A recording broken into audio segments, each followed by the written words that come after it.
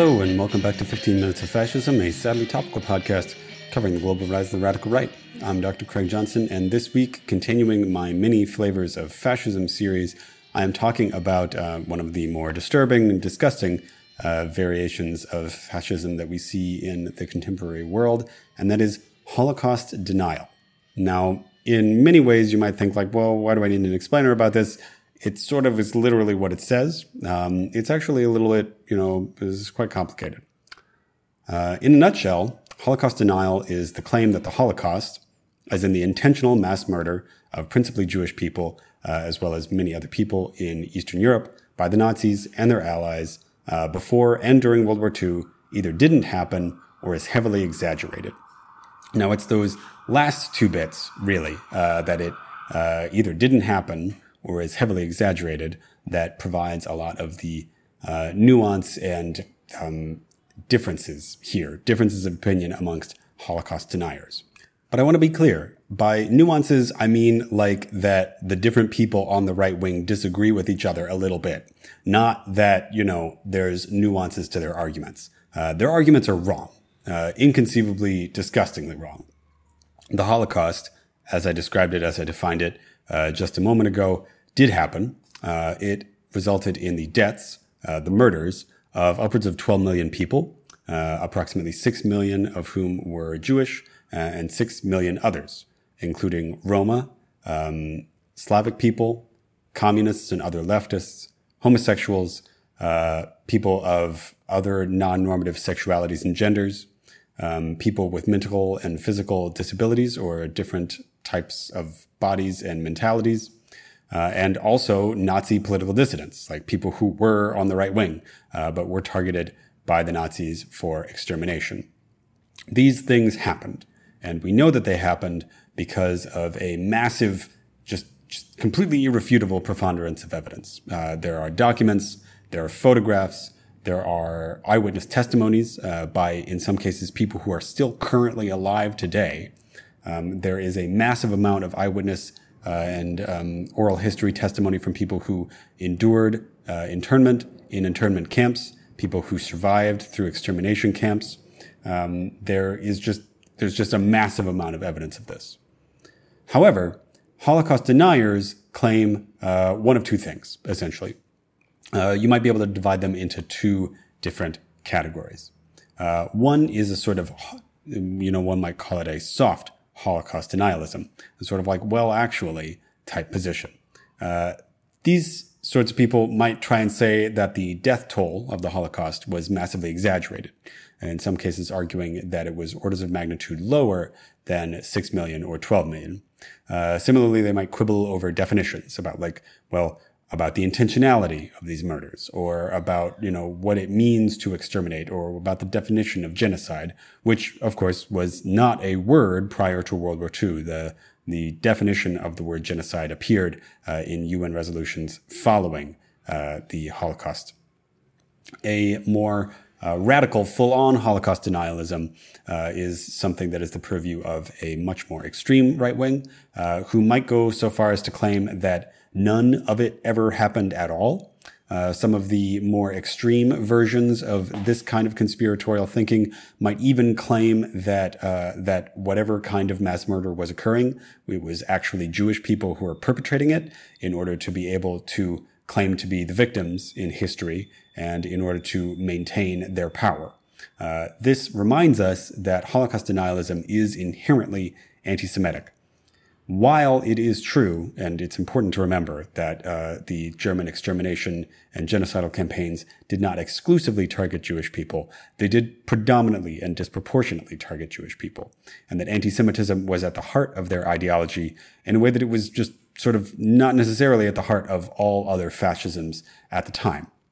This is important to remember because Holocaust denialism is inherently an anti-Semitic ideology. But getting into the history of this a little bit, another important thing to note is that the Germans themselves, as in the Nazi Party and the German military that was carrying out the Holocaust, knew that if they lost the war, they would be held accountable for their actions. And they not only had contingency plans for destroying their records, which they tried to do a lot of, although they failed to destroy all the records. A massive amount of German records remain from the Holocaust. They also had squads of people out destroying evidence of their mass murders, going so far as to exhume mass graves that they had created in earlier stages of the Holocaust in order to burn those inside rather than leaving the bodies there for them to be found. This is, a short reminder that the Holocaust itself was not the plan of the Nazi Party from the very get-go. The plan was to eliminate Jewish people inside of Germany, possibly by removing them from Germany or by pushing them into small settlements, then called ghettos, in order to perform a genocide in that fashion by moving people, forcibly moving people and destroying their livelihoods. Whereas the system of mass murder, what is so called the final solution, the Nazis came to that during the war, as they found themselves in control of vast amounts of Eastern European territory that contained massively more Jewish people than existed in Germany. Specifically, we are talking about territory that is now Poland and also what is now Belarus, what is now Ukraine. These territories had massively more Jewish people than had existed in Germany prior to the war, and the Nazis had an argument with themselves about how to deal with it. They talked about relocation. They talked about moving Jewish people to Africa. They talked about moving Jewish people to Palestine. But ultimately, they decided that their solution would be to murder as many of them as possible and to hide the evidence that they had ever lived there. That is what the Holocaust was. So, in a sense, these Nazi attempts to hide the evidence of their crimes, and, I don't just mean crimes under German law, I mean crimes by any possible human definition. Arguably, that might be the first beginning of Holocaust denialism, the first time that somebody tried to prevent people from knowing that this had happened. After the war, however, modern political Holocaust denialism starts not with a German man, but with a Frenchman. His name is Maurice Bardeche. Bardeche was a French journalist in 1948, and he came out with a book in 1948 claiming that the testimony of those who had experienced the Holocaust, i.e. Jewish people and leftists, could not be believed, and that the massive deaths of Jewish people and leftists and other people who had lived in German-occupied territories were the results of malnutrition, relocation, and overwork, rather than intentional extermination. This means that he was starting this sort of like softer form of Holocaust denialism. And again, I mean soft as compared to those who claim that the Holocaust didn't happen at all and is fully a Jewish fabrication. The form of Holocaust denialism then moved to the United States with a person named Harry Elmer Barnes. He was, prior to World War II, an extremely influential and well-respected historian. He was, unfortunately, therefore, very influential in moving the idea of Holocaust denialism into the mainstream, not just in the United States, but throughout the Western world. He was a promoter of what is called, quote-unquote, revisionism, which is what Holocaust deniers say that they believe in order to not have to say that they deny the occurrence of the Holocaust.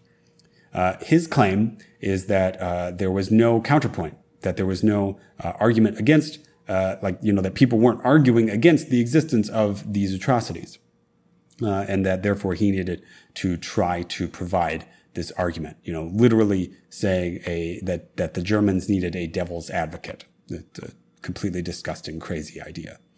Barnes also engaged in a form of whataboutism, as in he said, yes, the Germans committed atrocities during World War II, but the Allies did too. And yes, that is true. The Allied forces from the Soviets to the United States to the British engaged in massive, terrible atrocities against civilians and against their enemy combatants during World War II. They killed a lot of people on purpose. They killed civilians without provocation. However, none of that compares to the system of mass murder and intentional extermination engaged in by the Nazi Party and its collaborators from France to Eastern Europe. Continuing on this historical trajectory of Holocaust deniers is the Institute for Historical Review, also known as the Liberty Lobby. These are two connected organizations founded by an American, by a U.S. citizen named Willis Carto. The Liberty Lobby and the Institute for Historical Review is an innocuous name for a neo-Nazi publishing house that was active in the United States up through the 1990s, even into the 2000s. However, Holocaust denialism is not just present in the United States and Western Europe. It is actually arguably more common throughout the rest of the world.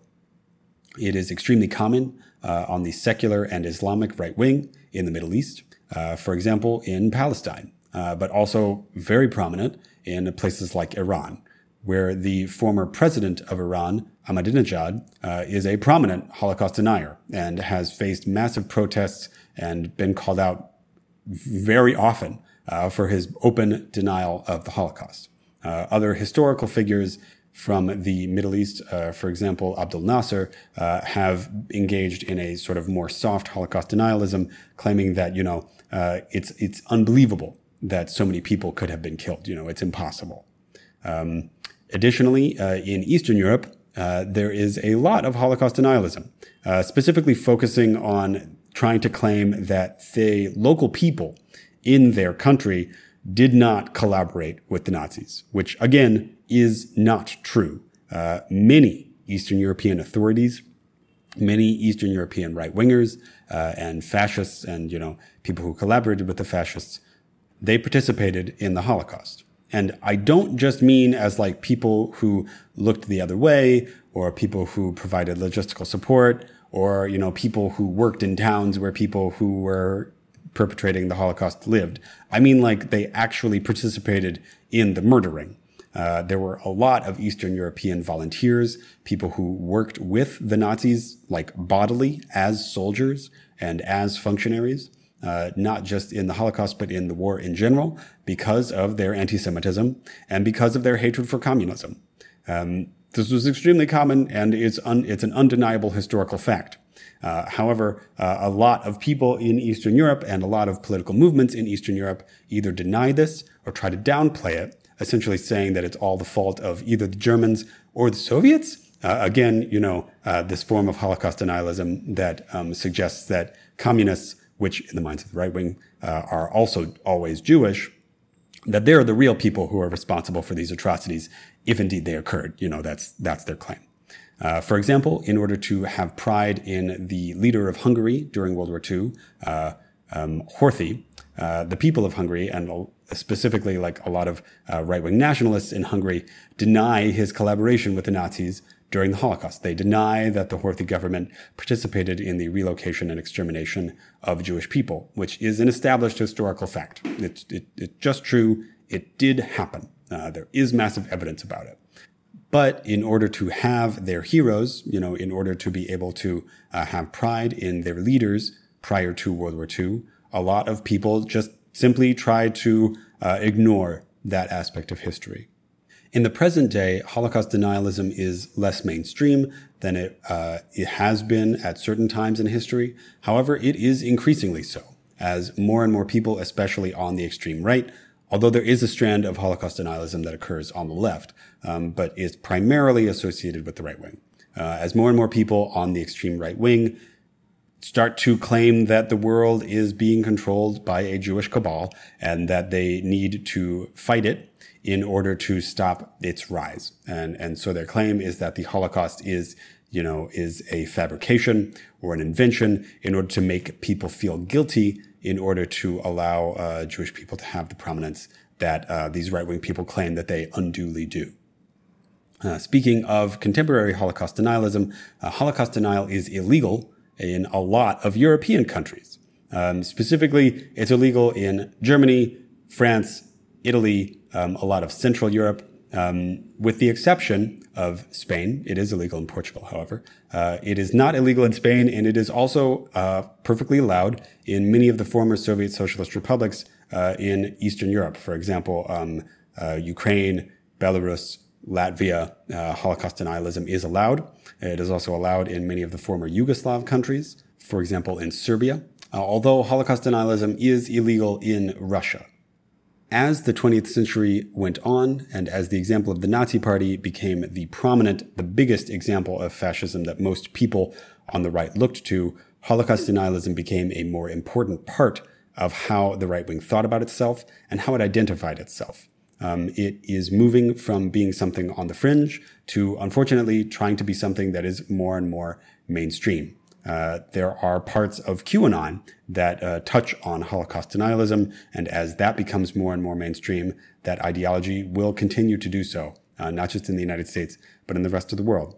So it's an extremely important thing to be paying attention to and trying to provide counterexamples, argue against, in order to prevent this disgusting ideology from gaining any prominence. All right, that was 15 Minutes of Fascism, a sadly topical podcast covering the global rise of the radical right. I'm Dr. Craig Johnson, thanking Sleepy Kitty Arts and Sleepy Kitty Music for our intro, outro, and graphics. If you enjoyed the podcast, please like, share, and subscribe. Please leave a review on whatever it is you're listening to this on. If you really like the podcast, check out my Patreon at patreon.com/15 Minutes of Fascism. That's 15 Minutes of Fascism, all one word. You can also reach me at 15minutesofascism@gmail.com. I'm also on Twitter at Hist of the Right. That's HIST of the Right. I am also on Twitter at Fascism15. All right, thanks very much, and I'll talk to you next week.